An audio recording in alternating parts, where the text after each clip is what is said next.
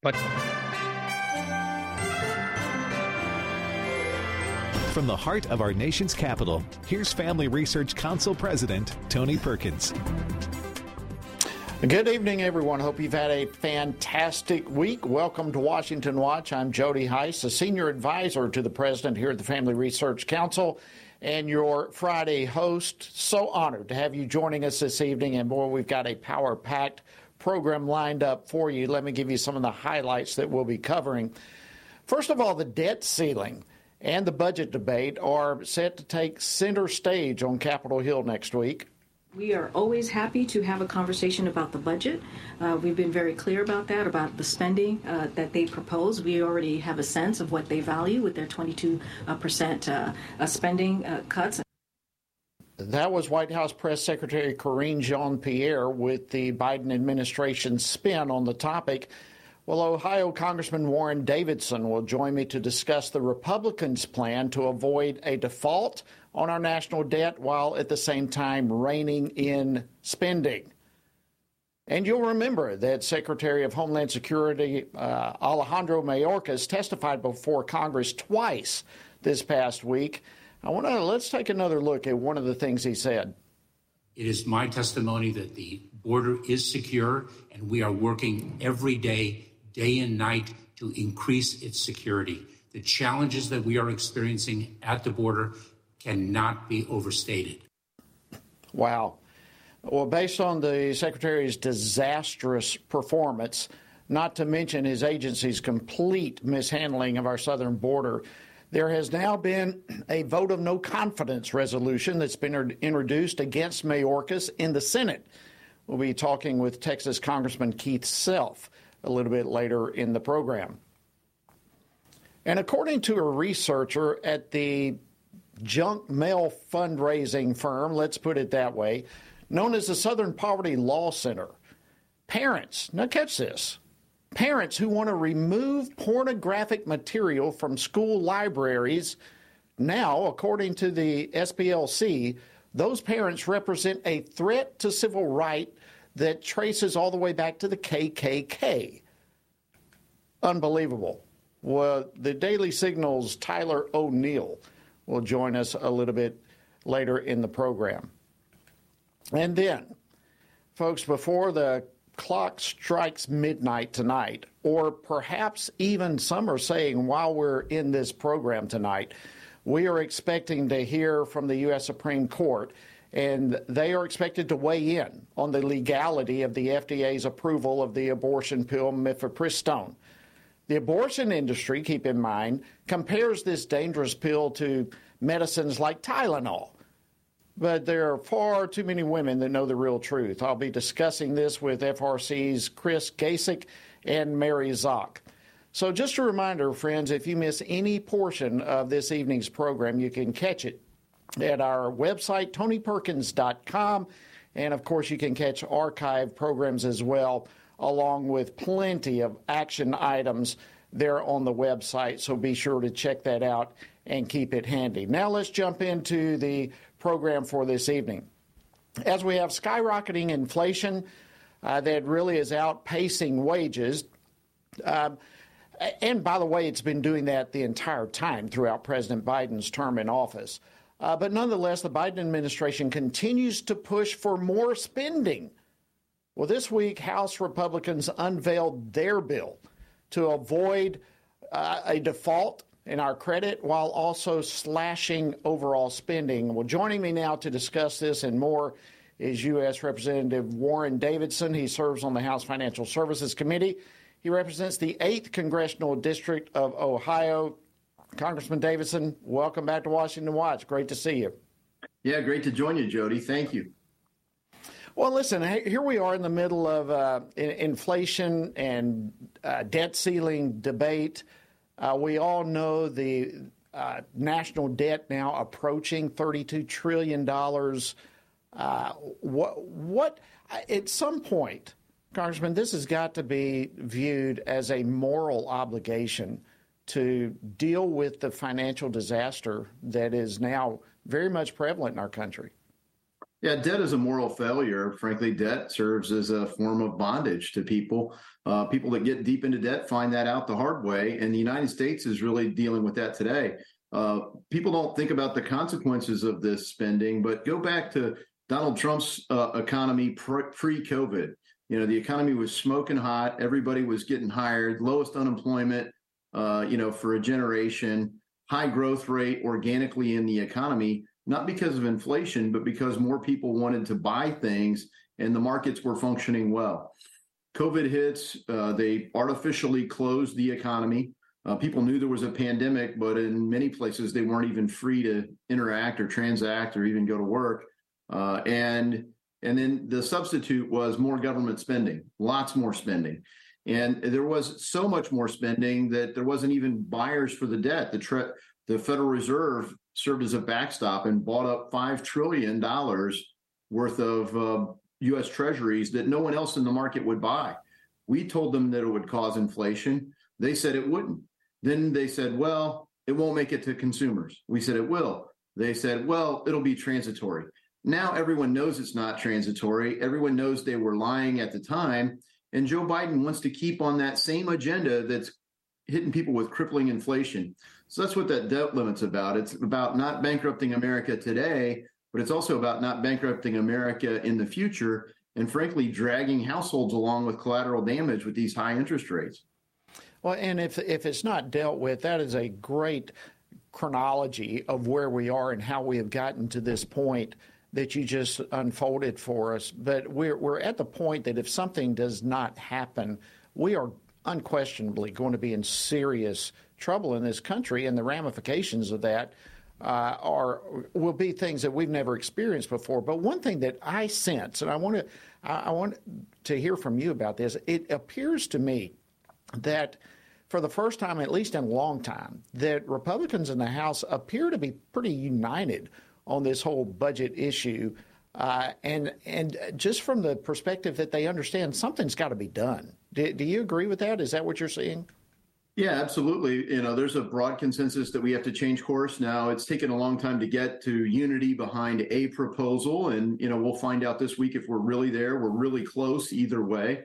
But fundamentally, you've got Joe Biden's plan to just kick the can down the road and say, there is no plan to cut spending ever. The only plan is to spend more faster.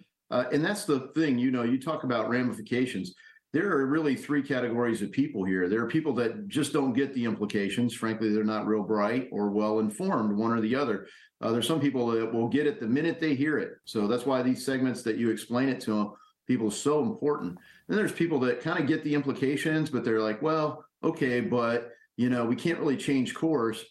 And then there's the people that say, I understand the implications. And you either draw two conclusions. They're for the status quo because of the implications. That's the Biden administration. Or they're opposed to the status quo because they understand that we can't keep on this path.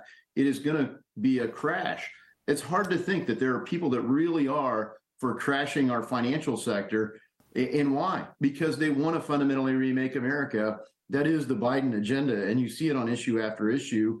They're trying to create a system that redistributes wealth at every turn under the guise of equity. And people are starting to really see that for what it is. Well, there's not very many who have the boldness to come out and say what you just said. And I appreciate that, because I believe that's the feeling that your average American has out there. You look at what's going on, and there seems to be no other explanation.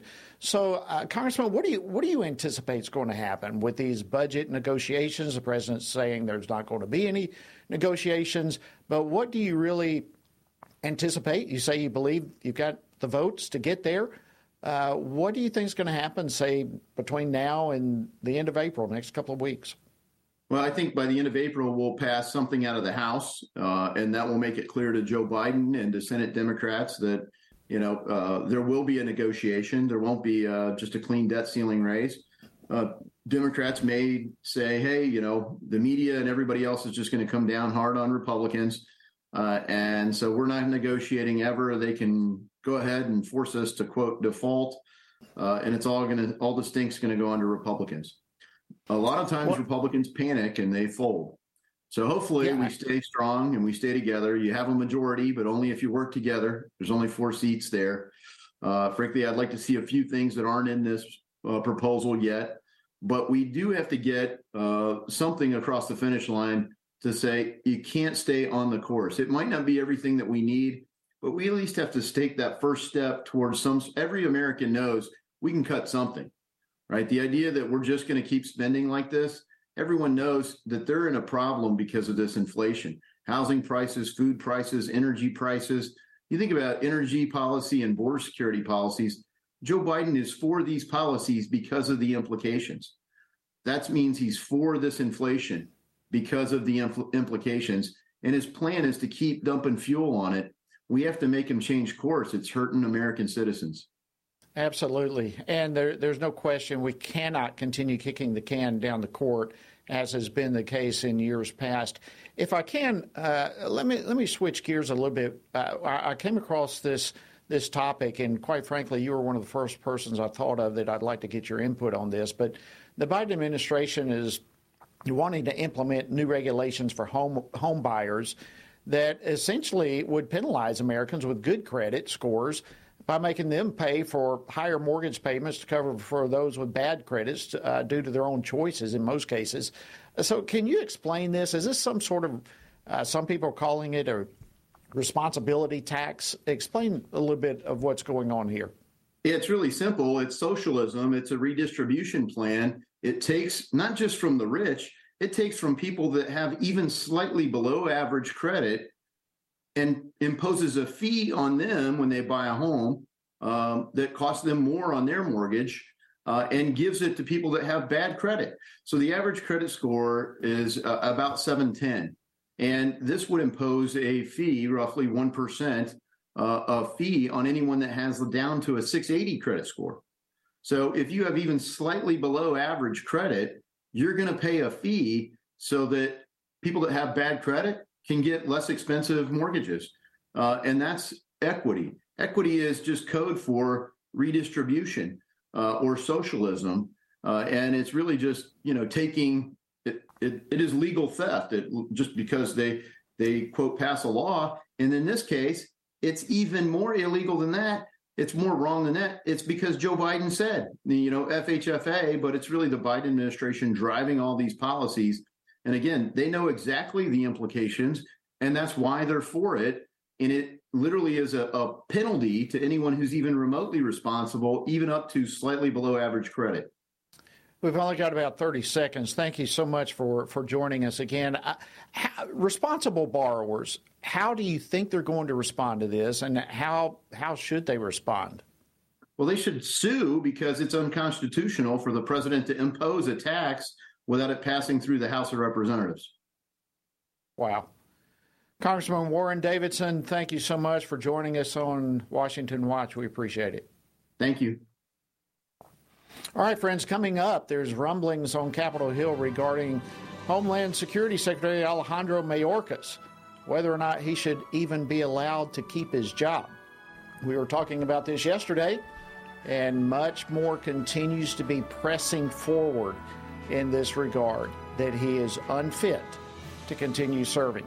Congressman Keith Self will join me after the break to discuss this. You don't want to miss it. Thank you for joining us this evening on Washington Watch. We'll be right back right after this brief break. Stay tuned.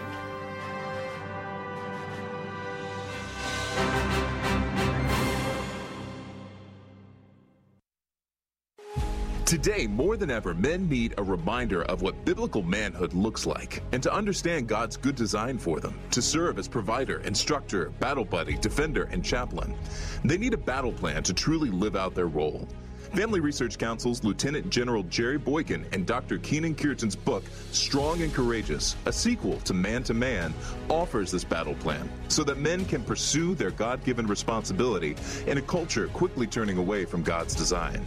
The authors unpack the Old Testament book of Joshua as the focus of their study, asking readers to look to his leadership to help consider and apply the key principles of biblical manhood. It's time for men to accept their role in the family and community and truly embrace their God-given purpose. To order your copy of Strong and Courageous, A Call to Biblical Manhood, go to frc.org/strong and courageous. Again, that's frc.org/strong and courageous. Christians must be sure to faithfully think about the issues that have taken our culture and many of our churches by storm from a biblical perspective. Family Research Council's David Clausen, along with co-authors Denny Burke and Colin Smothers, released a new book, Male and Female, He Created Them, a study on gender, sexuality, and marriage to help Christians better grasp the Bible's teaching about these issues. This study presents a biblical view of homosexuality, transgenderism, and marriage. With this new resource, readers will be given guidance on specific questions related to preferred pronouns, identity, intersex conditions, and other matters that our churches must be discipling their members to respond to with love and biblical conviction. As part of the study, readers have access to supplemental videos by Dr. Albert Mohler, Dr. Heath Lambert, Reverend H.B. Charles, Dr. Christopher Yuan, Dr. Rosaria Butterfield, and others that expand and elaborate the themes of each chapter. To purchase a copy, go to HeCreatedThem.org. Today we find that global persecutions of Christians is growing more menacing every year.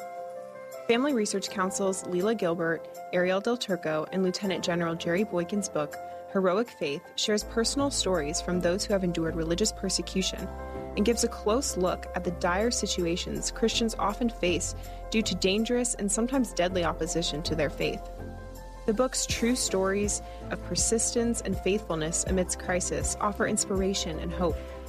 Heroic Faith also provides insights into the ideologies driving the hostility and persecution, what steps the U.S. government might take to help, and how readers can best respond to the struggles of the faithful. It is critical for us to learn from our brothers and sisters who are suffering deeply and to do whatever we can to help. You can get your copy of Heroic Faith wherever books are sold or by going to frc.org/heroicfaith. Again, that's frc.org/heroicfaith.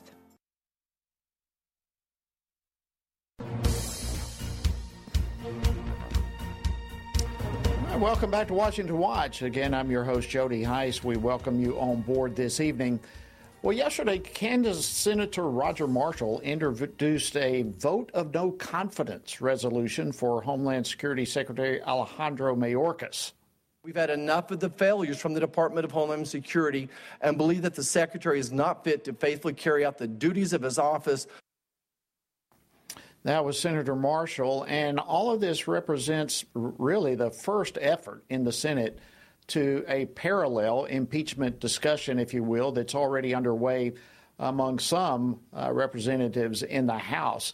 And so with no end to the border crisis in sight, and now with Title 42 set to expire next month, could Secretary Mayorkas finally face accountability for his ineffective performance and overall mismanagement of the southern border? Well, joining me now to discuss this and more is U.S. Representative Keith Self. He serves on the House Committee on Foreign Affairs as well as the Committee on Veterans Affairs. He represents the 3rd Congressional District of Texas. Congressman Self, welcome back to Washington Watch. Thank you very much for having me, Jody. Good to see you on the show today. Well, likewise, good to see you. You're looking great, as always, I might add. All right, let's begin. A scale of 1 to 10, 10 being outstanding, 1 being horrible. How would you rate Secretary Mayorkas and his performing his duties in regard to the southern border? Well, Jody, he's not. I mean, the policy of this administration is an open border.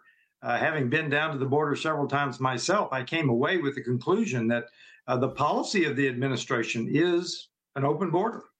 So, I mean, doing his job is not the equation. The policy is an open border. Which is unthinkable. I likewise have been to every sector in our southern border, and every time I leave there, it's like, I cannot believe this is happening in the United States of America. So let me ask you this. With the resolution that Senator Marshall put forward yesterday, do you think that this somehow puts Secretary Mayorkas on notice? Well, he's doing as his boss wants him to do. I think who it ought to put on notice is the U.S. Congress. We are behind the power curve here to get this done. We need to be moving forward with impeachment. You heard Senator Marshall say that he would welcome the impeachment papers from the House of Representatives. We campaigned. Back in the campaign, you heard many Republicans say that Mayorkas was one of those that was going to have a reserved parking slot at the Capitol for his impeachment hearings. So let's get it done. Well, that is a great point, and I really want to underscore that the one that really is put on notice with this, it ought to be put on notice, is Congress to do the job. I mean, here is an absolute failure. It's worse than a failure. This is almost like a deliberate attempt to open our borders and allow into this country who knows what, from criminals to, I mean, we could go on and on with this. Right. And you also mentioned something I want to come back to. Who ultimately is, do you think, and I know this is some degree speculation, but is he simply following orders from the White House, or is Mayorkas doing this horrible job on his own? This is the difference in worldview between liberals and conservatives. Our view is he's doing a horrible job. To the liberals, he is succeeding. If you're going to change the culture of the United States, one of the things you've got to do is to import other cultures into the United States. Now, I know we need the workers. We need the labor force. But the way they're doing it, almost 90% of the illegal immigrants coming across the border now are single males. That is not a family unit that they try to tell us people fleeing from oppression. Single males do not represent family units coming across our border. Well, and you're exactly right that what we're dealing with are two different worldviews altogether. And so we look at this as an absolute failure. Interesting that you say that the other side of the aisle looks at this as a success. But the Secretary had two, what I would consider disastrous days testifying before Congress this week. Do you think there is anything he could have said or done that would have changed people's mind who look at his performance as absolutely horrendous? Absolutely not, Jody. What would he say? I mean, March, we had a 20% increase in illegal immigration across the border from February in 1 month, a 20% increase. And they're waiting for Title 42 to be dismantled on May the 11th. And that's when we'll start seeing the tsunami, because it will build slowly when people realize, yes, they really did do away with Title 42. So now I can start this. So tsunami, as you know, builds slowly, and you see it coming, and then it crashes over you. And I think that's what we may be facing if Title 42 does indeed go away. Well, I think most people, our viewers, listeners, are probably familiar with Title 42, but just in case, what are we talking about for Title 42, and why is it such a big deal to be expiring here in a couple of weeks? Well, Title 42 allowed the United States to expel the illegal immigrants based on contagious diseases. It's a holdover from the COVID days. But if it goes away, they will then be able to claim asylum, and we will have to process them under the normal asylum rules. And it would be a tremendous increase in the numbers of illegal immigrants that we would see coming across our borders. Okay, we've got a minute left here. Let's say this whole impeachment stuff, what Senator Marshall introduced, what's happening, and the responsibility, as you say now, the ball in the court of Congress to do their job. Let's just say this goes through. What does a replacement look like? If they're taking orders from the president, would we get a replacement with just more of the same, do you think? Well, certainly they would try. The president would try. He would nominate another ultra-liberal. But the confirmation in the Senate, because the Senate now understands what's happening on the border better. Now that they've started internally to talk about this, I think that it would be much more difficult for his nominee to be confirmed. So let's look at the confirmation process as perhaps the hurdle that he would have to cross next time. Congressman Keith Self, thank you so much for your great insight and input this evening on Washington Watch. We appreciate you coming on. Thank you so much, Jody. Have a great day. You too. Thank you, my friend. All right, stay tuned. There's much more coming your way on Washington Watch right after this break. We'll be right back. Men are constantly told that there is no place for their thoughts and concerns about abortion. However, this attitude ignores the fact that both women and men are deeply and personally affected by abortion. Furthermore, one does not have to be a woman to know that abortion ends the life of an innocent, unborn child. Every man has a role to play in protecting unborn lives and supporting the mothers in their families and greater community, which is why FRC's Center for Human Dignity has released a resource titled A Man's Guide to Standing for Life. This resource was created to help men positively address the topic of life. This guide will equip men with phrases to utilize or avoid, as well as practical tips for helping to protect life and the expectant mother or unborn child he knows. Every man has the opportunity to be an unborn baby's hero by stepping in to support a mother and speaking up for her child's life. Get this free guide at frc.org/prolifemen to learn more about the important role men play in protecting unborn lives. Have you seen the Now We Live series? It is a 6-week worldview Bible study created in partnership with Family Research Council and Summit Ministries. This video series was put together to help Christians propel faith into action. It offers 6 free videos to prompt rich discussions about some of life's most foundational questions among churches, small groups, and families. Each video is led by well-known Christian voices and addresses questions regarding worldview, Jesus, truth, identity, and society. It's so important for Christians to both know the truth and to live in a way that is compatible with the truth. Being grounded in what is true and living out God's grace allows a believer's faith to truly transform one's own life and ultimately help transform a broken world. Equip yourself and other Christians to learn more about what it means to truly hold a biblical worldview. Access this important series by going to frc.org/worldview. Again, go to frc.org/worldview.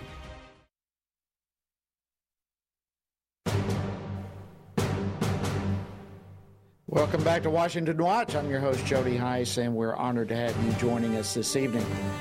All right, I want to begin this segment by asking you a few questions to ponder. Those of you who are parents, do you think that parents should have a say in their children's education? Do you think that students should not be judged according to the color of their skin? Or do you think that parents should know if their children at school claim to identify as a transgender?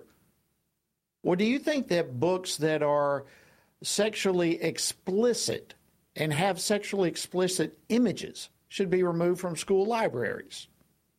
Well, if you answered yes to any of those questions, then you should be informed that a researcher with the Southern Poverty Law Center says that you might unknowingly be a member of the Uptown Klan. The Uptown Klan. Well, we here at the Family Research Center, we know that the SPLC should not be believed on anything as it relates to the truth. After all, they themselves inspired now convicted terrorist Floyd Corkins to come to our headquarters to attempt a mass murder about a decade ago. So here to discuss the newest frontier of the SPLC's crusade of misinformation is Tyler O'Neill. He's the managing editor for the Daily Signal and the author of the book, Making Hate Pay, The Corruption of the Southern Poverty Law Center. Tyler, welcome back to Washington Watch. We're honored to have you. Hey, glad to be here. Thanks for having me, Jody. Well, listen, let's kind of unfold this, unpack it for our viewers, our listeners. What is this State of Black America report that the SPLC is talking about? Yeah, so the National Urban League released this State of Black America report, which purports to discuss the threats that Black Americans face to their civil liberties. And it's interesting because it mentions legitimate terrorist, white supremacist attack and the rise of hate crimes that the FBI has documented. But then it pivots to conservative politics, and it suggests that any effort to decrease abortion access or ensure that voting that when people vote, they can show their ID, any voter integrity efforts, or of course the parental rights movement itself. If you support any of these things, you are a threat to the civil rights of Black Americans, according to this report. And they claim that the parental rights movement is rooted in racism, which is just shocking to me. And as you noted, one of the reports in the state of Black America was written by an SPLC researcher, and she claimed that if you support the parental rights movement, you are a descendant, an echo of the uptown Klans that formed to continue segregation after Brown v. Board. Okay, we got to go further with this, Tyler. I've got to, and I share your struggle with this. I'm struggling with it as well. But unpack for us this whole concept of parental rights somehow being steeped in racism. Parents have rights to raise their children. How in the world are they going from point A to point B to say that the parental rights movement is steeped in racism? So much of it traces back to critical race theory and then to the claim that books are being banned. And they suggest, interestingly, the state of Black America says that Fahrenheit 451 is coming true in our lifetimes. Explain that. What is Fahrenheit 451? Yeah. So Fahrenheit 451 is a great book by Ray Bradbury. It's a dystopian novel about a government that burns books. And it's interesting because the state of Black America claims that the efforts to ban books from school libraries, and here we're talking about books like Lawn Boy and Genderqueer, books that often have pornographic images or pornographic text that describe lewd sexual acts. These books that parents rightly want out of school libraries so that young children cannot be exposed to them in school. Restricting these books amounts to an attack on Black people and LGBT people, essentially the argument goes, because and it's very interesting, this SPLC report, the way she describes these books. She doesn't acknowledge the concerns about pornographic content in these tomes. She goes directly and says, these books often show LGBT people or people of color. And that's such a red herring and a distraction from the true issue. But she brings it up as an example of, there's racism here, when there isn't racism at all. Like some of the most the strongest advocates for parental rights that I know here in where I live in Northern Virginia, you have Azra Nomani, who is by no means white. You actually have a woman who was recently booted from from office in Virginia, who is Indian American and very dark. We've got about 15 seconds. But people of all races have been frustrated and infuriated to see critical race theory taught in schools and pornographic materials in school libraries. Yeah, it's unbelievable that they don't recognize the damaging effects of pornography on young minds. Tyler, I wanted to, just as we go off here in this segment, you're the managing editor of the Daily Wire must-read, I should say, publication from Heritage Foundation, and a partner with our own Washington stand. This is y'all's 50th year anniversary. Congratulations to you and everyone on the team. Thank you. Yeah, from the Daily Signal, thank you for featuring us and for mentioning my book, which explains more.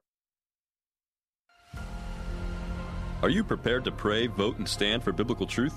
It is imperative that Christians pray for their community and culture, to steward their role as a citizen by voting, and to stand for biblical truth. This means that Christians must be intentional about seeking after the Lord in all things. You can join Family Research Council and FRC Action President Tony Perkins in this mission as he hosts the Pray, Vote, Stand broadcast to inspire brothers and sisters in Christ to turn their attention to the Lord first and in every compartment of their lives. Tony is joined by experts, elected leaders, and and Christian leaders for this weekly half-hour program to help you see through the fog created by the biased mainstream media. Watch the Pray Vote Stand weekly broadcasts and commit to pray for our nation, to stand for truth, and to seek the Lord first. Just go to PrayVoteStand.org. Again, that's PrayVoteStand.org.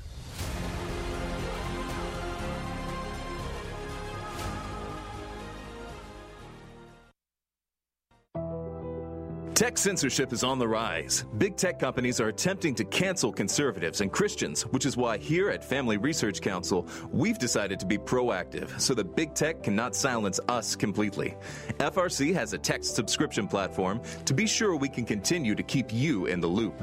That way, you can still find updates on faith, family, and freedom. You can get FRC's content straight to your phone. Just sign up for our text alerts by texting STAND to 67742. Again, you simply text STAND to 67742, and FRC will send you special alerts on the issues that matter to you. By subscribing, you'll also be one of the first to know about our upcoming events and programs. All of this info is yours with just a simple text. You'll have access to content that will help you continue to stand for faith, family, and freedom, and you'll know about opportunities to connect with like-minded community. Just text STAND to 67742 and be the most informed person you know. Finding a quality news source today in this media-saturated world can be incredibly difficult. It is important to stay informed on what is going on in the world, but you need a news source you can trust. That is why Family Research Council created the Washington Stand, an online news platform with a mission to provide readers with free, factual news stories and commentaries, all from a biblical worldview. Based in Washington, D.C., our reporters provide reliable information on the most crucial issues of the day, ranging from breaking news on the hottest Supreme Court decisions to details on the latest public education stories, updates to domestic and international religious liberty cases, and more. We want you and your family to stay informed on what is happening in the world that affects faith, family, and freedom. Be encouraged, be in the know, and stand firm in truth by visiting WashingtonStand.com today. That's WashingtonStand.com.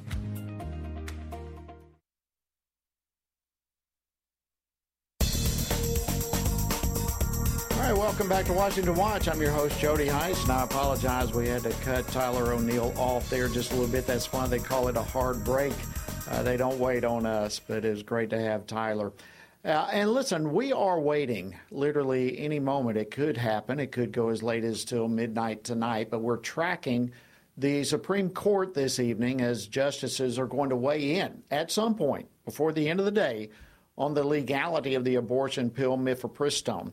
The court previously issued an order allowing the abortion pill to remain available by mail delivery and without any tighter restrictions until at least midnight tonight, as they consider whether to maintain the hold from the lower court. And meanwhile, of course, the left continues to perpetuate lies regarding the abortion pill, most notably regarding its safety.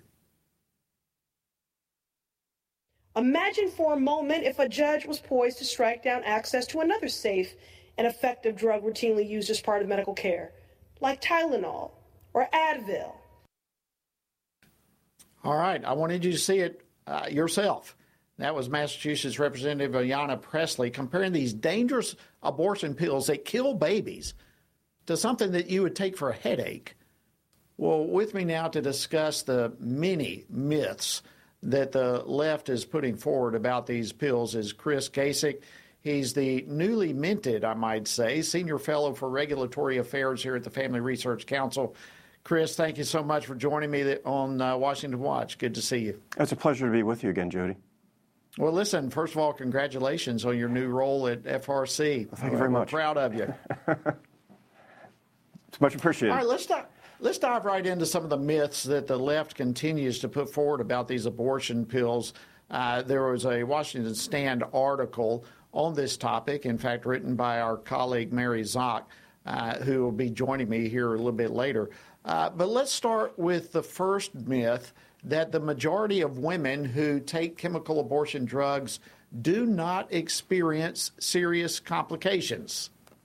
Well, this is a problem because over the years we've had a long track record with mifepristone abortions, and pro-life doctors have gathered up through the Freedom of Information Act request something like 4,000 adverse event reports that have been filed with the FDA. So the way I think about this is that what do those reports show? And it's a pretty stark tale. Now, let me just make one point, that getting some adverse event reports don't tell you like how many people have taken the drug and what percentage have that adverse event.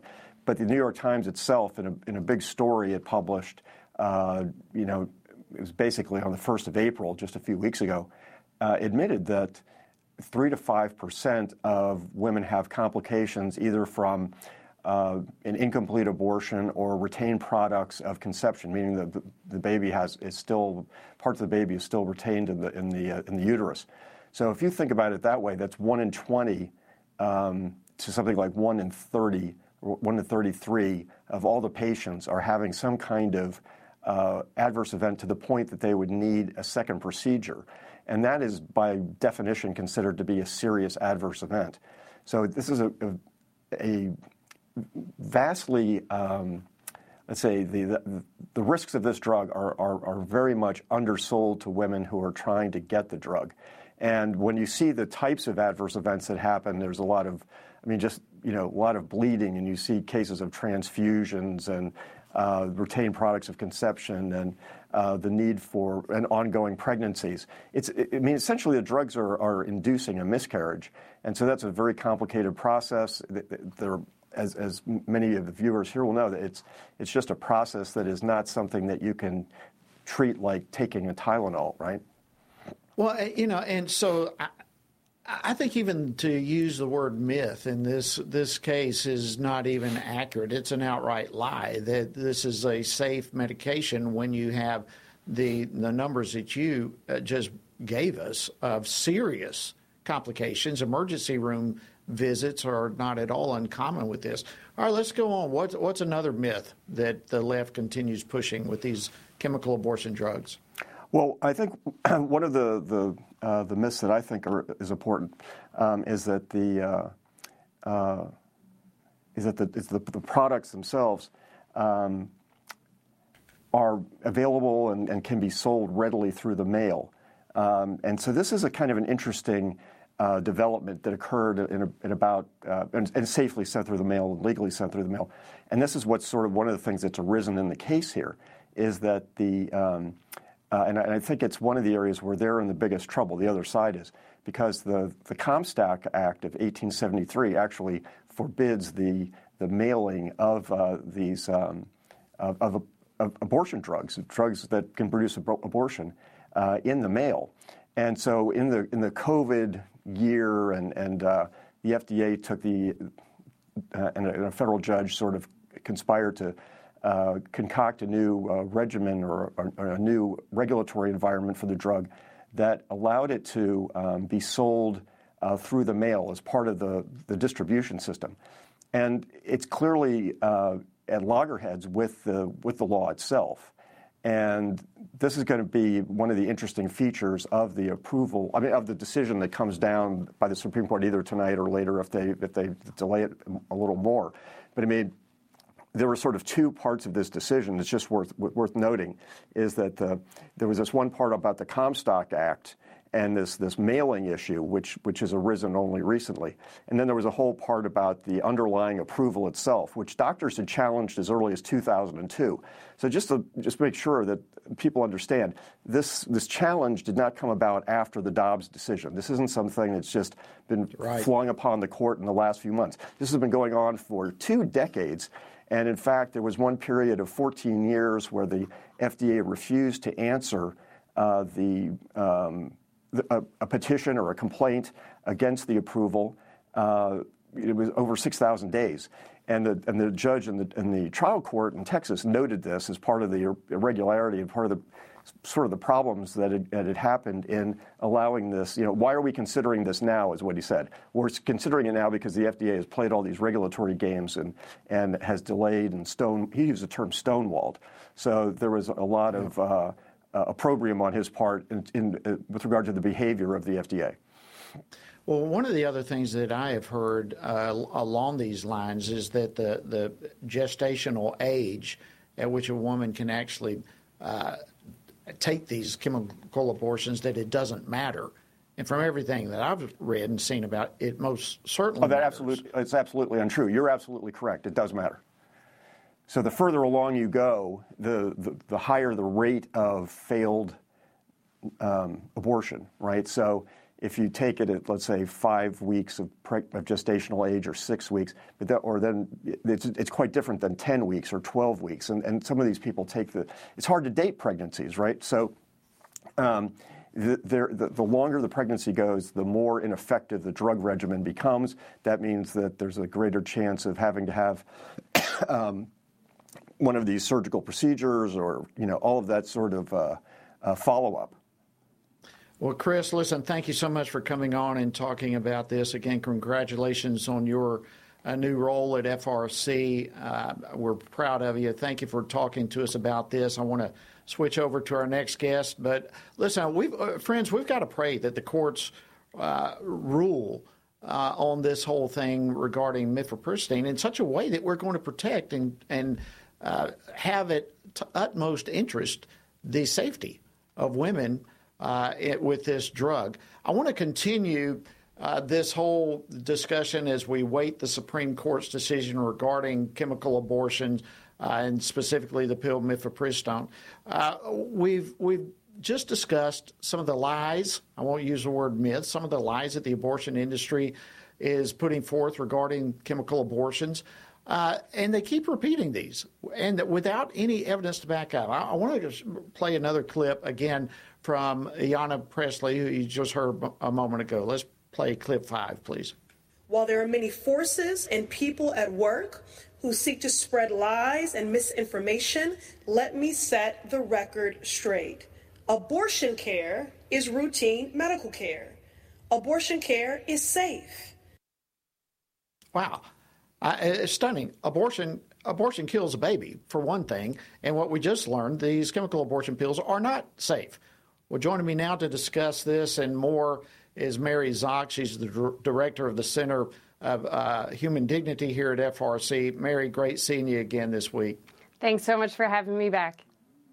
All right. Well, you've written extensively about the lies that the left and the abortion industry spread regarding chemical abortions, but you've just been inundated with all sorts of excruciating stories from a multitude of women who've experienced the dangerous side effects of these pills. Tell us a little bit about some of those experiences that you've encountered.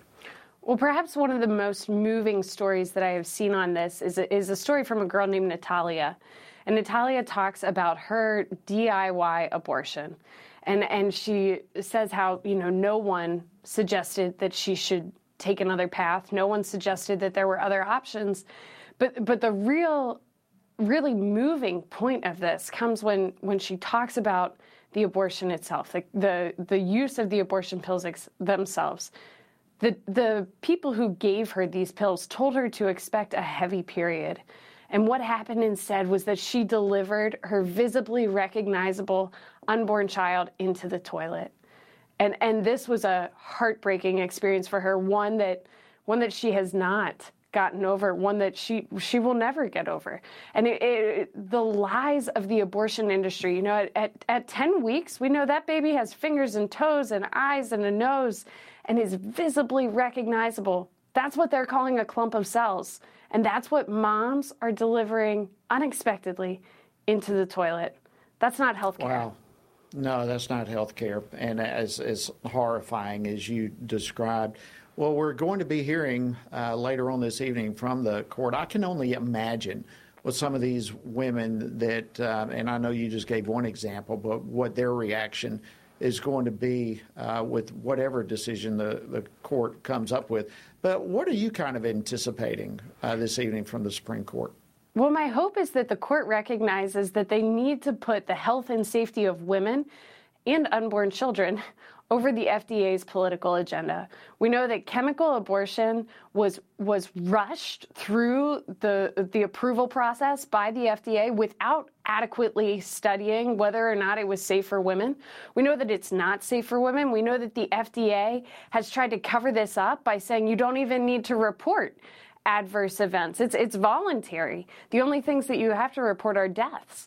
And we know that the media has worked with them in this cover-up. The New York Times reported that, there aren't serious complications from chemical abortion. Well, their definition of a moderate complication is when someone has to have an additional surgery to remove the remaining unborn child's baby parts from the woman's body.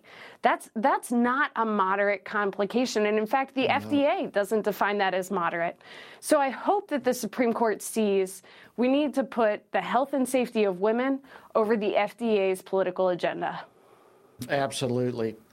Well, Mary, if I can, I'd like to switch gears. We've only got a couple of minutes left. And while you're with us, I wanted, there may be, not everyone may know that you yourself were a collegiate sports athlete, Division I basketball player.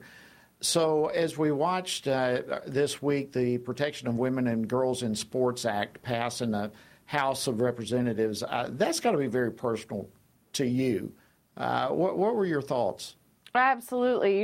My story is one of the girl who walked on the team. I did not make the team at the University of Notre Dame for the first 3 years that I tried out. And then my senior year, by some miracle, I made it on. I sat in the very last seat on the bench. And the first game was on my birthday. The last game was in the national championship. But every day in between, we practiced against 5 male athletes. Every single one of those athletes was better than me. And had just one of them said he identified as a woman, I would have watched that season from the stands instead of fulfilling my dream of being on the bench. And that's why this is personal for me. The girl who comes in second to the person who is identifying as a woman but is actually a biological male, she's losing. But the girl who is no longer on the team, she doesn't even have the chance to compete. Absolutely. And both of those are wrong. Both of those are unfair, and we need to change that. Absolutely. Well, incredible story, but Greg Stubbe actually put this forward. I want to play a real quick clip from him who put forth this bill and get your reaction. Title IX was created for women's sports, and now the left wants to kill it. Parents do not want biological men in locker rooms with their daughters, nor do they believe it's equitable that a male can compete with women in female athletics. It's the whole purpose that Title IX was created to begin with. Wow, we've got less than a minute. Give me your reaction to that. Really grateful for what he said, and he's absolutely right. Title IX was created to give women equal opportunities in sports, and we've seen women succeed in the workplace because of the lessons that they learned from sports. We can't take that away. We can't take that away. And your story itself, I think, Mary, is such an incredible. It had just been one person stepped up, it would have bumped you off the entire team. And in your case, prevented you from the experience of a national championship game. How incredible is that? Well, it was a dream come true for me. I think the dream would have been complete had we won the national championship. Yes.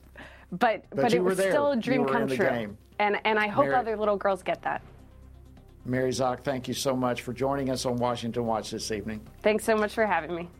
You bet. All right, friends, hope you have a fantastic weekend. Listen, don't ever be discouraged. Put on the Lord Jesus Christ. Go shine. Make a difference. Hope you have a fantastic weekend. We'll see you next week.